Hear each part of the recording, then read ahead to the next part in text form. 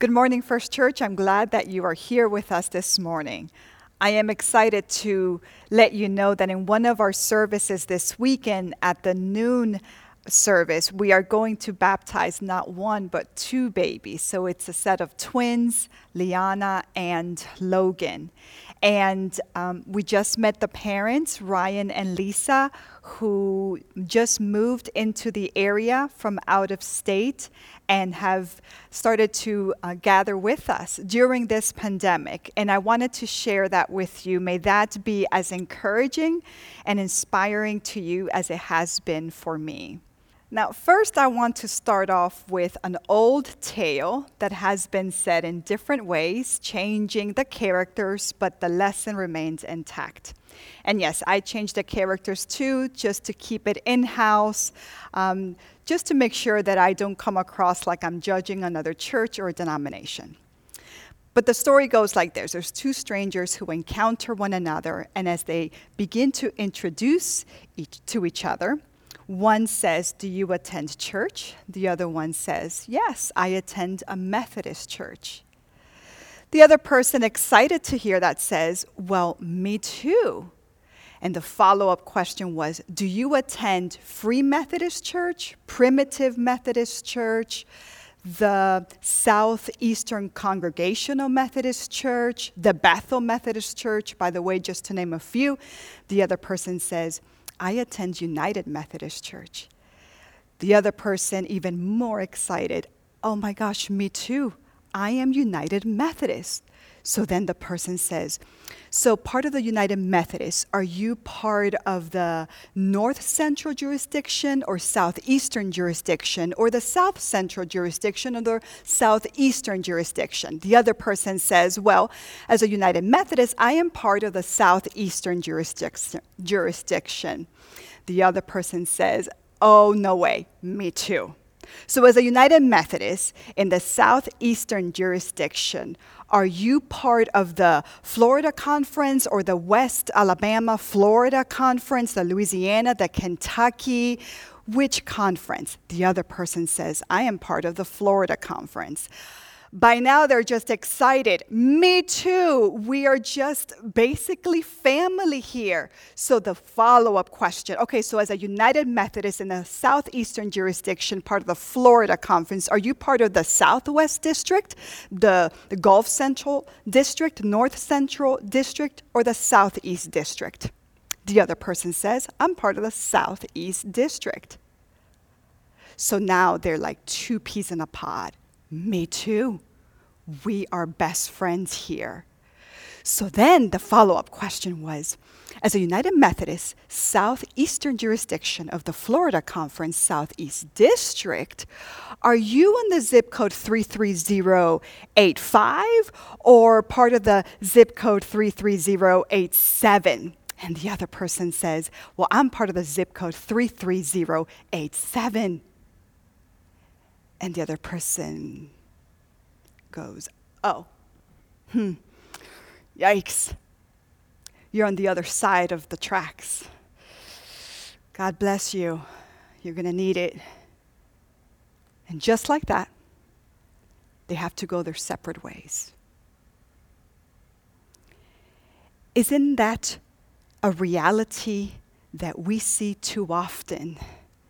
A scenario that shows how there's a great deal of similarities and common ground, but then when we meet at a point where there's a difference, it just becomes so incredibly, apparently impossible to remain engaged with joy, with intentionality, with the will to continue building a fellowship and a friendship. Why is that? Is it that we are missing yet one more thing that we need to have in common in order to remain in fellowship, to love one another? Or is it that we are missing something much more profound and actually much more important? And if that is the case, what is it? Today, I want to explore with you through the lens of the letter of Paul to the Corinthians, 1 Corinthians, that so often, more often than maybe we can admit or realize offset, is that we are missing love, the need, the centrality of love. So after the first 9 verses of chapter 1 in Corinthians, that for the next 3 weeks I'm going to focus on 1 Corinthians. Many of us know that eventually at some point, chapter 13, it's that very well-known chapter of love. Let us not romanticize. There's so much more to love. And I'm going to read today starting in verse 10, and I'm going to jump a little bit for the sake of time, but I hope that you take the time and you read at least chapter 1 of 1 Corinthians. And it reads like this. Paul says, "Now I appeal to you, brothers and sisters, by the name of our Lord Jesus Christ, that all of you be in agreement and that there be no divisions among you, but that you be united in the same mind and the same purpose. For it has been reported to me by Chloe's people that there are quarrels among you, my brothers and sisters. What I mean is that each of you says, 'I belong to Paul,' or 'I belong to Apollos,' or 'I belong to Cephas,' or 'I belong to Christ.' Has Christ been divided? Was Paul crucified for you, or were you baptized in the name of Paul?" I will jump now to verse 17. "For Christ did not send me to baptize, but to proclaim the gospel, and not with eloquent wisdom, so that the cross of Christ might not be emptied of its power." Verse 26, "Consider your own call. Brothers and sisters, not many of you were wise by human standards. Not many were powerful. Not many were of noble birth. But God chose what is foolish in the world to shame the wise." By the way, that foolish, he's talking about the cross. What Jesus did, claiming at the way for victory. I resume reading. "God chose what is weak in the world to shame the strong, so that no one might boast in the presence of God. He, God, is the source of your life in Christ Jesus, who became for us wisdom from God and righteousness and sanctification and redemption, in order that, as it is written, let the one who boasts, boast in the Lord." Paul writes this letter to the Corinthians because Paul loves this community. Paul cares deeply for how they are advancing the formation of the church. And Paul cares so deeply that he's not going to ignore the challenges that he's being reported of, the quarrels and the divisions. So he names it. And he calls on that problem, and he's talking about how they are grouping themselves around an allegiance to different leaders. And I mentioned a few of those names. Paul says that there is too much focus. Well, the fact that there is focus, apparently above other things, for the people to align with a concept, with an idea, with a person, that itself is creating a division amongst them. And that's a problem. And Paul mentions certain names, including his own, but he talks about these people because, by the way, those are people who God has called with a distinctive mission to build the kingdom, to build the church. Some of them baptized. Paul not baptize everyone. Paul planted many of the churches, and then he had other ministers and other leaders baptize and teach and do more ministry. Chapter 3, verse 6, Paul says, "I planted, Apollos watered, but God gave the growth." So neither the one who plants nor the one who waters is anything, but only God who gives the growth. In other words, folks, let's keep it in perspective. This is how this works. Paul and Apollos, by the way, they see themselves as examples of what it's like to be a willing vessel, what it's like to do their part, contribute, and they have less of a problem with one another versus the way that the people are struggling with how to make sense of their role, to the point that there's rivalry, there's competition, there's suspicion, and there's hesitation. And just like that, divisions. And just like that, other focuses permeate the church. As the letter unfolds, beginning in chapter 3, Paul says, "Brothers and sisters, I could not speak to you as a spiritual people." The fact is, we are addressing this. And this is basic. It's foundational. So I can't go forward right now with more matters in depth for spiritual, mature Christian believers. And in chapter 3, with love and respect, Paul says, we got to take it back a notch, back to basics, because perhaps you are infants in Christ. That may sound offensive, but he's speaking with love.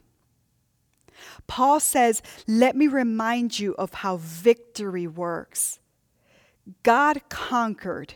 And how exactly did God conquer? Love won through the crucifixion and the death of Jesus Christ. And that sounds so paradoxical. That is absurd. It's counterculture for me and for you, for all of us. That is exactly how God does the impossible possible. That's how God shows a powerful breakthrough. That's what it means to talk and worship a God who's so powerful that he can and only he can do it differently and perfectly, unlike how we can do it. God's wisdom is unmatchable. And there's a verse in this here, 1 Corinthians chapter 1 through 3, where it says, "For God's way is wiser than human wisdom, and Jesus' weakness on the cross was yet or still much stronger than the human strength collectively put together." Paul mentions baptism. And it's not that he's dismissing the value of baptism, but he is de-emphasizing who baptized who and what kind of ritual we're doing and where they're doing it, because Paul is trying to break through all the other layers and the barriers and conditions that humans create with the so-called attempt to honor and glorify God. Today, we hear about this concept of cancel culture. And our children and our youth are being shaped by this notion. And in very simple terms, it basically means that when there's this one difference between one and the other, we might as well just write each other off. We have to cancel each other off. Despite any similarities, we write people off. This is happening in social media, but in all contexts, at work, in the church, and even in our households around the table. So in case you're wondering, but don't we need to cancel certain things? Yes, we do. The moment we have to talk about parameters and boundaries, something stays out. At night, I have to close my door to avoid a thief coming in, invading my home. I have to close the door to avoid a bear, just whatever. Likewise, there's parameters in place because we have to avoid sin from coming in. Don't forget that God's nature, there's no sin in God's nature. That's one. Second, sin keeps us apart from God. Third, sin breaks up our relationships and divides us and splits marriages and splits homes and divides friendships. So yeah, there is a need to keep certain things out. So how do we go about that is the million-dollar question. Through what means, what is our starting point, and what is our end goal? And here, you might not be too surprised with the answer because it's basic, but it's true and will always be true. Love. It's in Christ from beginning through to the end. Love helps us do it in a way according to how Jesus Christ exemplified that. So that's why it doesn't mean that we are to be indifferent to what is happening around us. It doesn't mean that we are to simply rely on law and law alone. It doesn't mean that we are to cheapen grace. But it does mean that at the foundational level, it is Jesus Christ and love that brings us together. Because let us always remember that you and I are saved by grace because God loved us first. Chapter 3, verse 11. For no one can lay any foundation other than the one that has been laid. The foundation is Jesus Christ. There it is. Now, if anyone builds on the foundation, in this context it says with gold, silver, precious stones, wood, hay, straw, and in our context, money, fame, authority, power, whatever we relate to today, when we add trying to help Jesus, we're putting a foundation over another foundation. And the text continues to say, the day will come when the work of each builder will become visible. Verse 14, if what has been built on the foundation survives, the builder will receive a reward. John 15, I always try to make a correspondence, cohesiveness to the Gospels. Today, it's John 15. Let us remember that Jesus is the true vine. And the Word of God says, Jesus explained to those who wanted to listen, abide in me as I abide in you. Apart from me, you can do nothing. Verse 12, this is my commandment, that you love one another as I have loved you. No one has greater love than this, to lay down one's life for one's friends. What are we going to do, church? How are we going to continue persevering as a community of faith? We're going to go down in history, among other things, maybe as a church of COVID-19 and 2020 and all of its eventfulness. What are we going to do? How are we going to continue to persevere? Do we really want to take seriously that we are responsible for our part today? And I hope that your answer individually and then all of our voices together is yes. What is it that we're missing?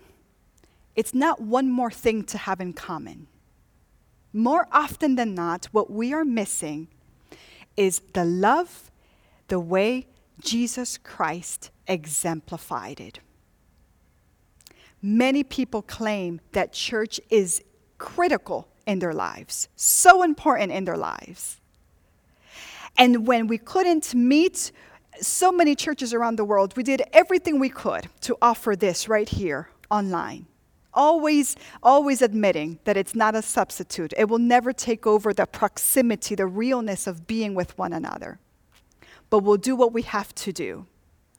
And then we have offered this tool, and now people can watch on Sunday at 6 a.m. or 6 p.m., 3 days later, in your bed, sitting around the kitchen table, anywhere you want, in the comfort of however you decide to view a worship experience.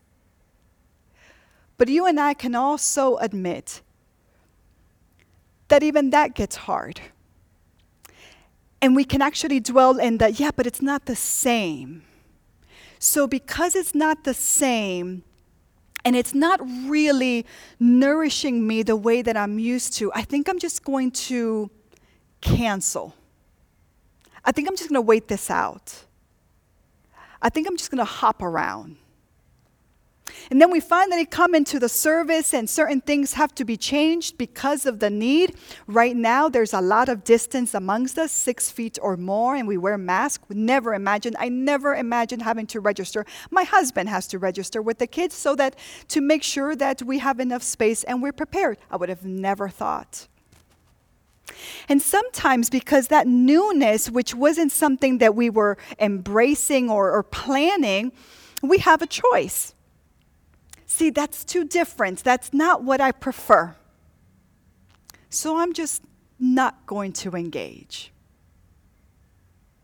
I'll ask it one last time. Is it that we have to have that one more other thing so that we can remain engaged and lean towards one another and want to build the community of Jesus Christ for God's glory?